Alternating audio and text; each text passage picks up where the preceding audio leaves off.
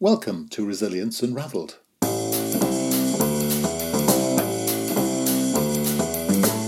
Hi everybody and welcome to Resilience Unravelled, a podcast that examines all aspects of personal and organisational resilience. A huge all-encompassing subject that covers the ability to thrive in life by harnessing your cognitive, emotional, physiological and contextual abilities. I share stories from people who have thrived despite remarkable obstacles, as well as highly successful practitioners and experts across a range of topics. And this podcast introduces their amazing stories and expertise, as well as my own reflections, perspectives, strategies and tips, which come from my own synthesis of themes and trends from wider learning. You can go to qedod.com/extras to access offers, tools and resources, including free articles and ebooks. For those of you that would be interested in supporting our work and contributing more proactively, you can find our new Patreon page at patreon.com. Then search for Resilience Space Unravelled. So, let's get started. Enjoy the show. So today I'm talking to Andy Maratos. Now, Andy is someone I've met a few times and know pretty well. And for a change, actually, instead of talking to someone across the pond, I'm talking to someone who's almost across the road. So good morning, Andy. Hi, Russell. And I gather you're just down in Southampton, which is about, 4 miles away from me? Yeah, not far at all. Yeah, just round the corner. It'd be probably safer in IT terms to have two cans and a bit of string between us, but we're gonna soldier on with IT. Give it a go, yeah. Yeah.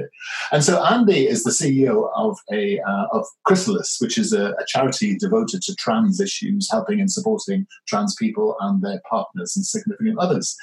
And I thought it'd be useful today to actually unpack some of the issues around trans people, and especially around the world of work, so people at work can help support them. Because I know you have many support packages and things which we can explore later. But I thought that would be a good subject for a meeting, for a discussion, Andy. How does that sound to you? Yeah, that sounds fine. Okay. Well, let's start with the basics, if I may. How do you describe what you do at Chrysalis? What's it all about? So we support trans people, their families and friends, primarily through providing support groups, which is workshops, life skill sessions, facilitated group work and one-to-one counselling. We also do quite a lot of advocacy, peer mentoring, training and networking. Okay, so it's great to have an expert on today in this subject, because obviously there's a lot in the media, especially the British and American media, about trans people and such like. So can we start from the real basics? Could you tell us the difference between a drag person, a cross-dresser or something along those lines, and a trans person? What's the difference between those things? So a trans person is someone who is incongruent in their gender identity. That's the WHO term, World Health Organization. And that means that their internal sense of gender identity isn't aligned with the gender they were assigned at birth. I would describe being trans as a moving away from that gender you were assigned at birth. Right. Whereas someone who's a cross-dresser or a drag person, they're absolutely fine quite often with their gender identity. They know who they are. They just like expressing or acting, performing in a different gender role. And I think some of the confusion for people is the difference between gender and sexual presentation in terms of physiology. Have you got a way of actually helping us understand that? So gender identity is something that's integral, and it's who you are. Whereas your sexuality is who you like. They're two very separate things. And what about sort of sexual organs? So in other words, if you're a woman and you believe your gender is incorrect, it's possible to have the sexual organs of one person and the gender identity of another. Is that how it works? It's such a broad subject. I think to think of anything as so binary that, there is one perfect set of genitalia that looks one way and one perfect set that looks the other way, and everybody has to put in those two categories, is just such a misrepresentation of primary, secondary sexual characteristics and how they interact with our endocrine system, with our brains and our chromosomes as well. So, yeah, I think it's just too simplistic.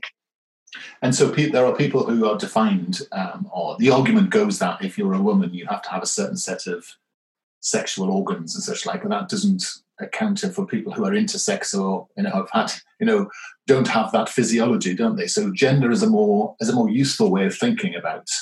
Absolutely, yeah. I think the gender you're assigned at birth is based on, well, you kind of look like one of that category, so we'll assign you that. Yeah. But yeah, certainly I think reducing gender or gender identity down to genitals is incredibly limiting. How many women do you know who don't have children? So to define people by their ownership of a womb and the ability of that womb to procreate, it's like, well, haven't we moved away from that? Haven't we been moving away from that for centuries to understand who people are? So, okay, that makes a lot of sense. So if we're thinking about gender, a lot of people talk about this idea that children should somehow know their gender, so somehow that they're able to choose their gender. Now I know I've met trans people who say that it's impossible. It's impossible. The fact that you're a girl and you like playing with trains does not mean for a time, or that you're a tomboy doesn't define your gender. People who are young innately know their gender's wrong. Is that true? Yeah, I think to describe it as choosing your gender is to imply that actually your gender identity is a choice, and it really isn't. It is exactly what you say. It's an innate sense of who you are, how you relate to the world, how you relate to your own body. Again, these things are driven by our experiences inside, outside, our endocrine system, our chromosomes, all sorts of stuff.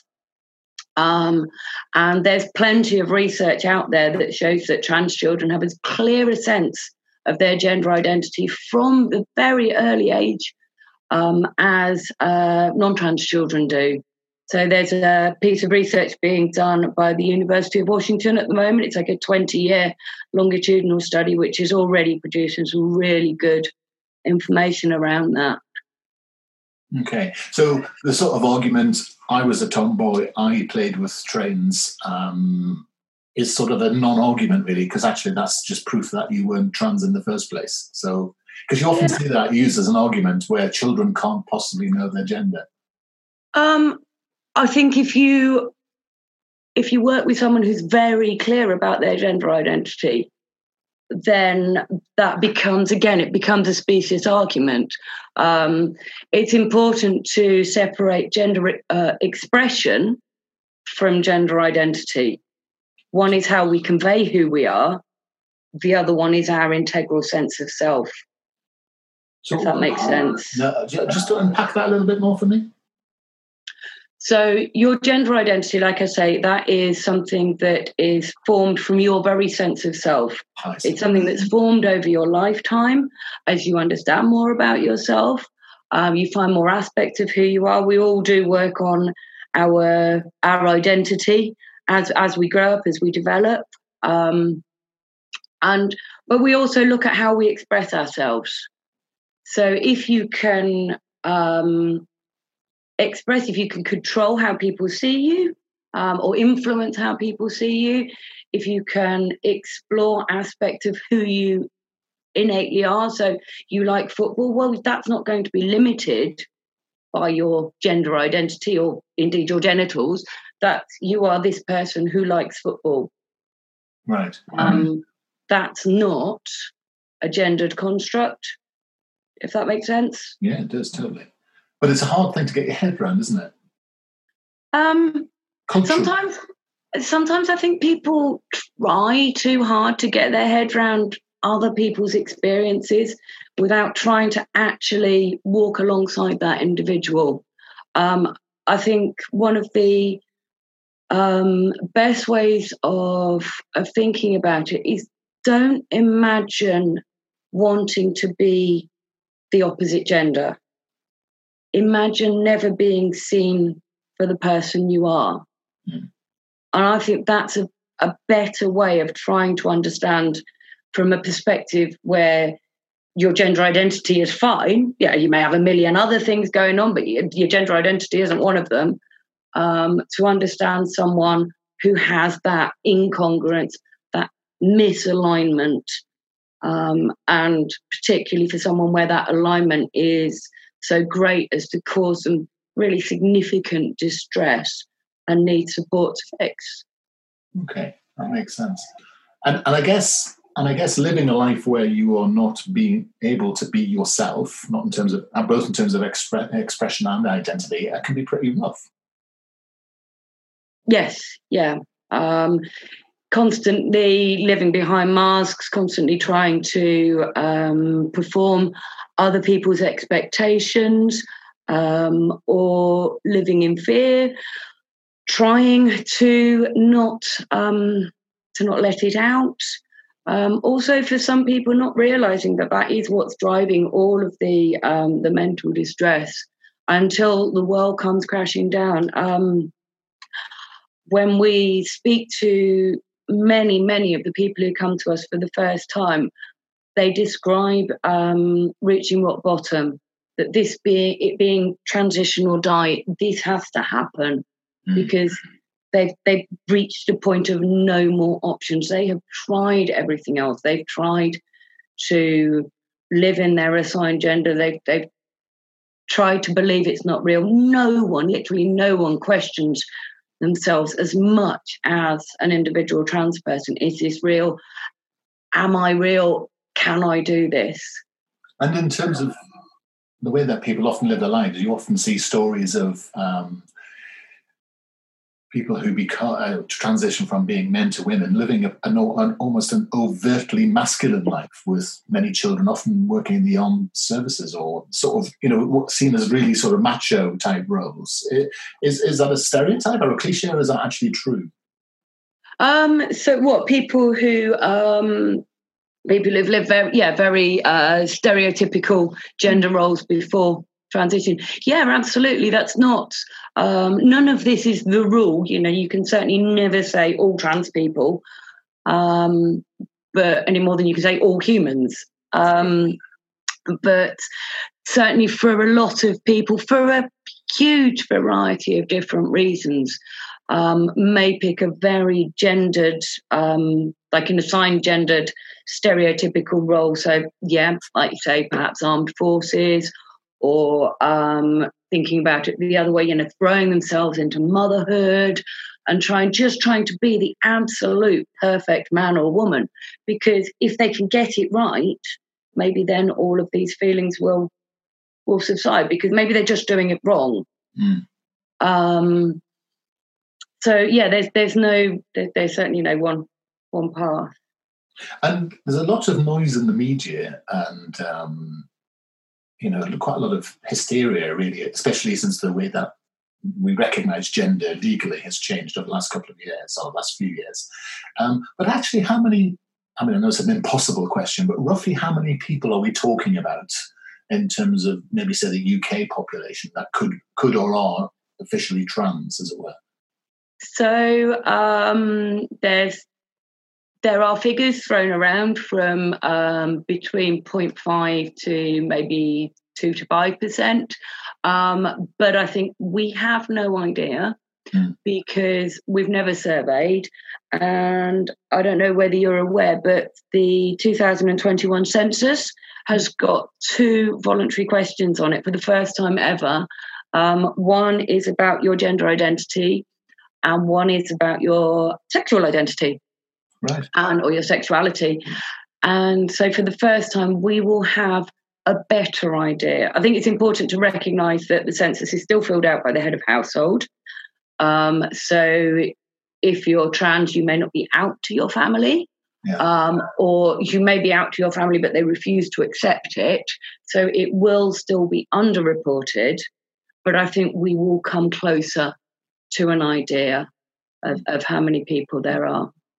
Well, I mean, if you think about, even if you take the midpoint between your two figures, 1.5% of 60 million people, that's quite a lot of people in the UK, isn't it? It's enough people to actually want to care.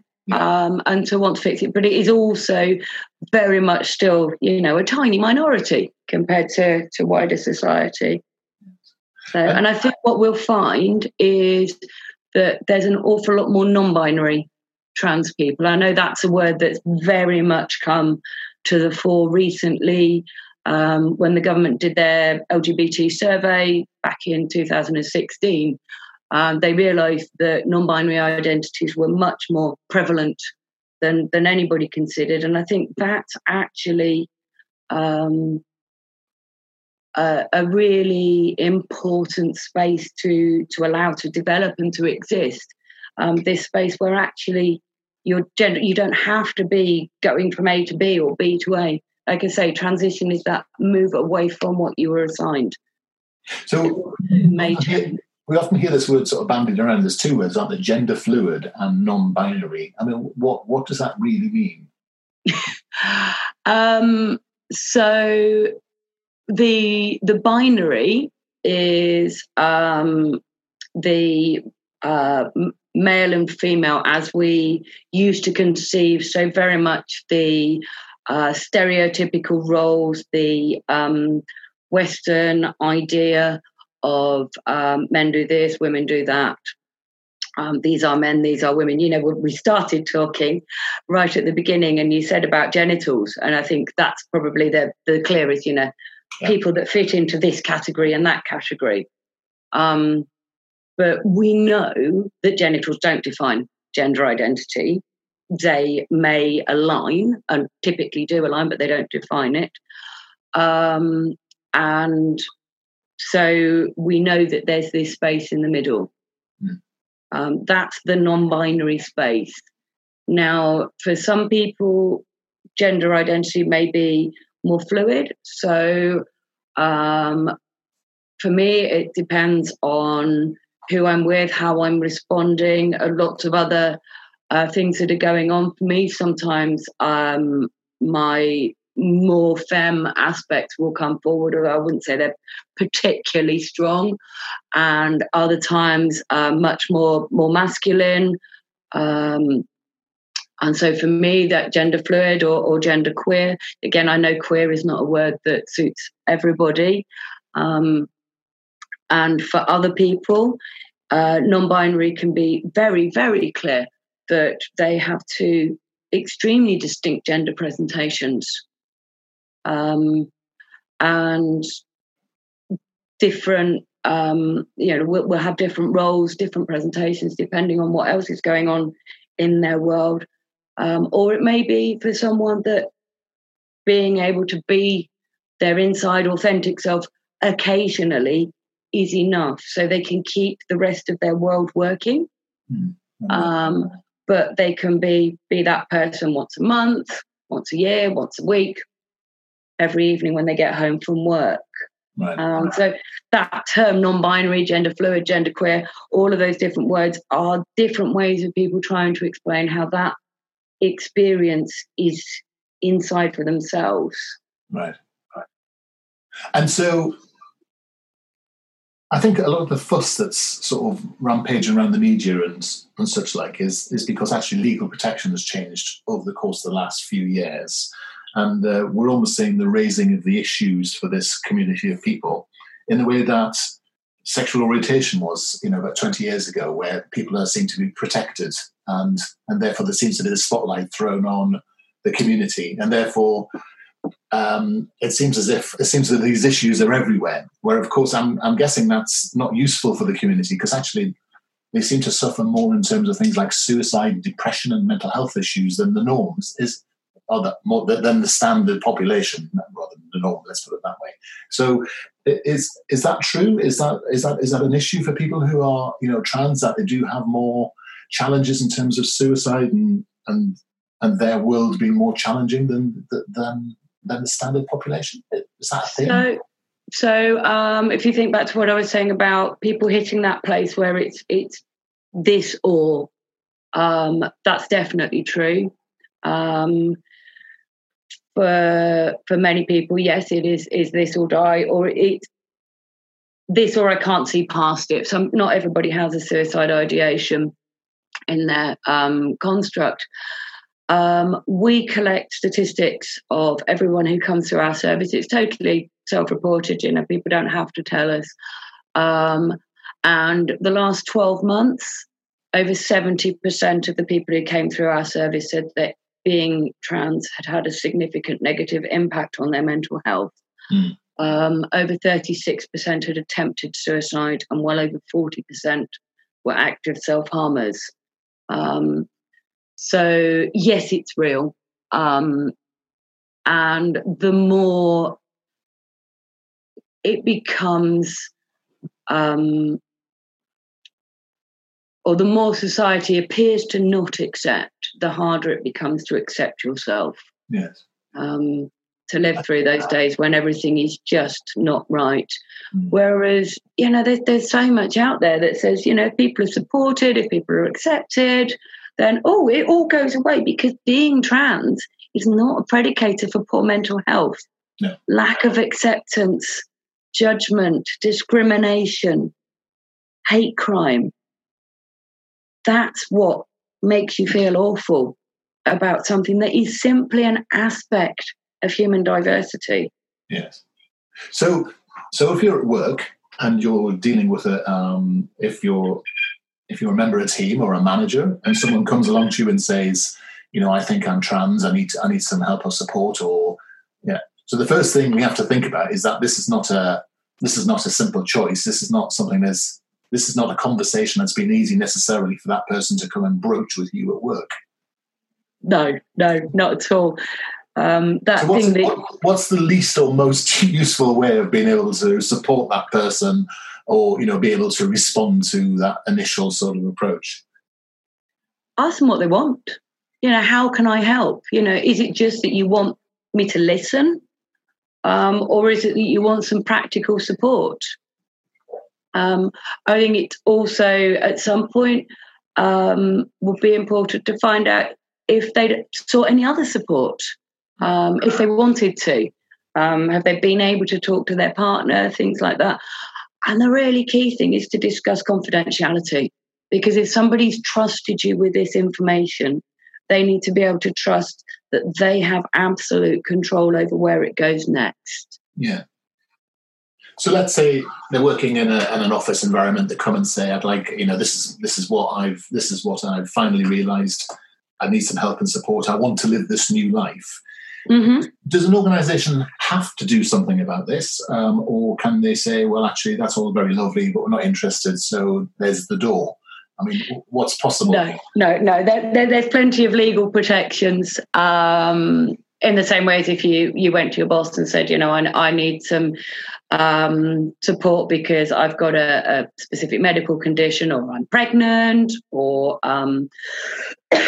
or whatever. So under the Equality Act 2010, there is rather a lot of support for trans people.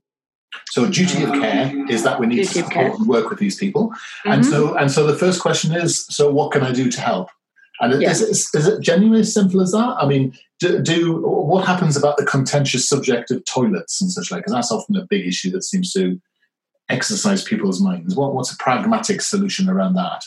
De-escalate it, quite frankly. Long before anybody in your company comes to you and says, "Oh, I would like to talk to you about being trans or transitioning at work," get some gender-neutral toilets in. Yeah. I'm fairly certain that every time people have been on an aeroplane, the toilets are gender neutral. Most people's bathrooms at home tend to be gender neutral. It's just no big deal. We go into bathrooms to go to the lavatory. That's why we need to use them. We might go in and look in a mirror. They're always quite useful. It can be nice to have them in all toilets. We might go in to take care of some medical or clinical needs, so we maybe need to change a dressing. These are private things that you do in private spaces. Yeah, and so that's my biggest piece of advice. Just make it a non-issue. Yeah, and I think that's the sort of a theme I'm picking up here. It's a sort of so what. So someone's decided to change their gender. I mean, well, so what? In this day and age, why should that be an issue, really? Because actually, if you support, and actually, we've had a couple of trans people on here, and the key thing they've said is if the organisation supports them, they become the most fiercely loyal and particularly productive sort of member of the workforce, don't they?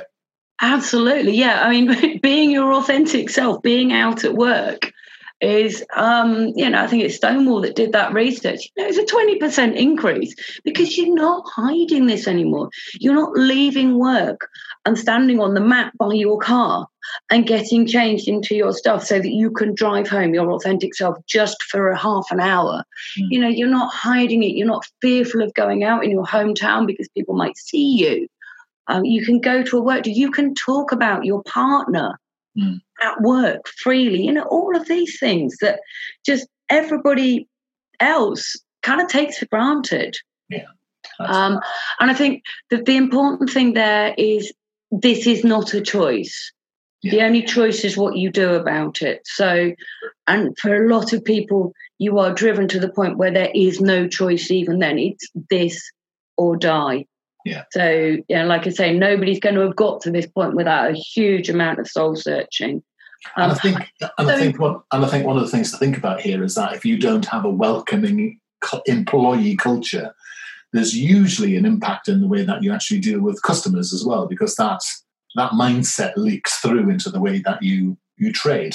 So the better your internal culture, the more accepting and willing you are externally, because your customer base can be as diverse as you like then, can't it?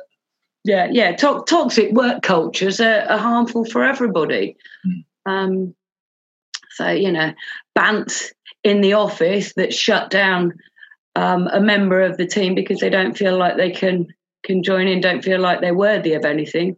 How productive is that team member, regardless of what the topic being discussed, whether it's race or gender or anything? And the thing to bear in mind with trans people who have survived to this moment to the point of talking to you openly about it is they must have extraordinary levels of resilience, because actually they're bouncing back every single day, if they're not living that authentic self. So that really is a sign of someone whose potential can be, it's a trite word to say, released or unleashed, but it's true, isn't it?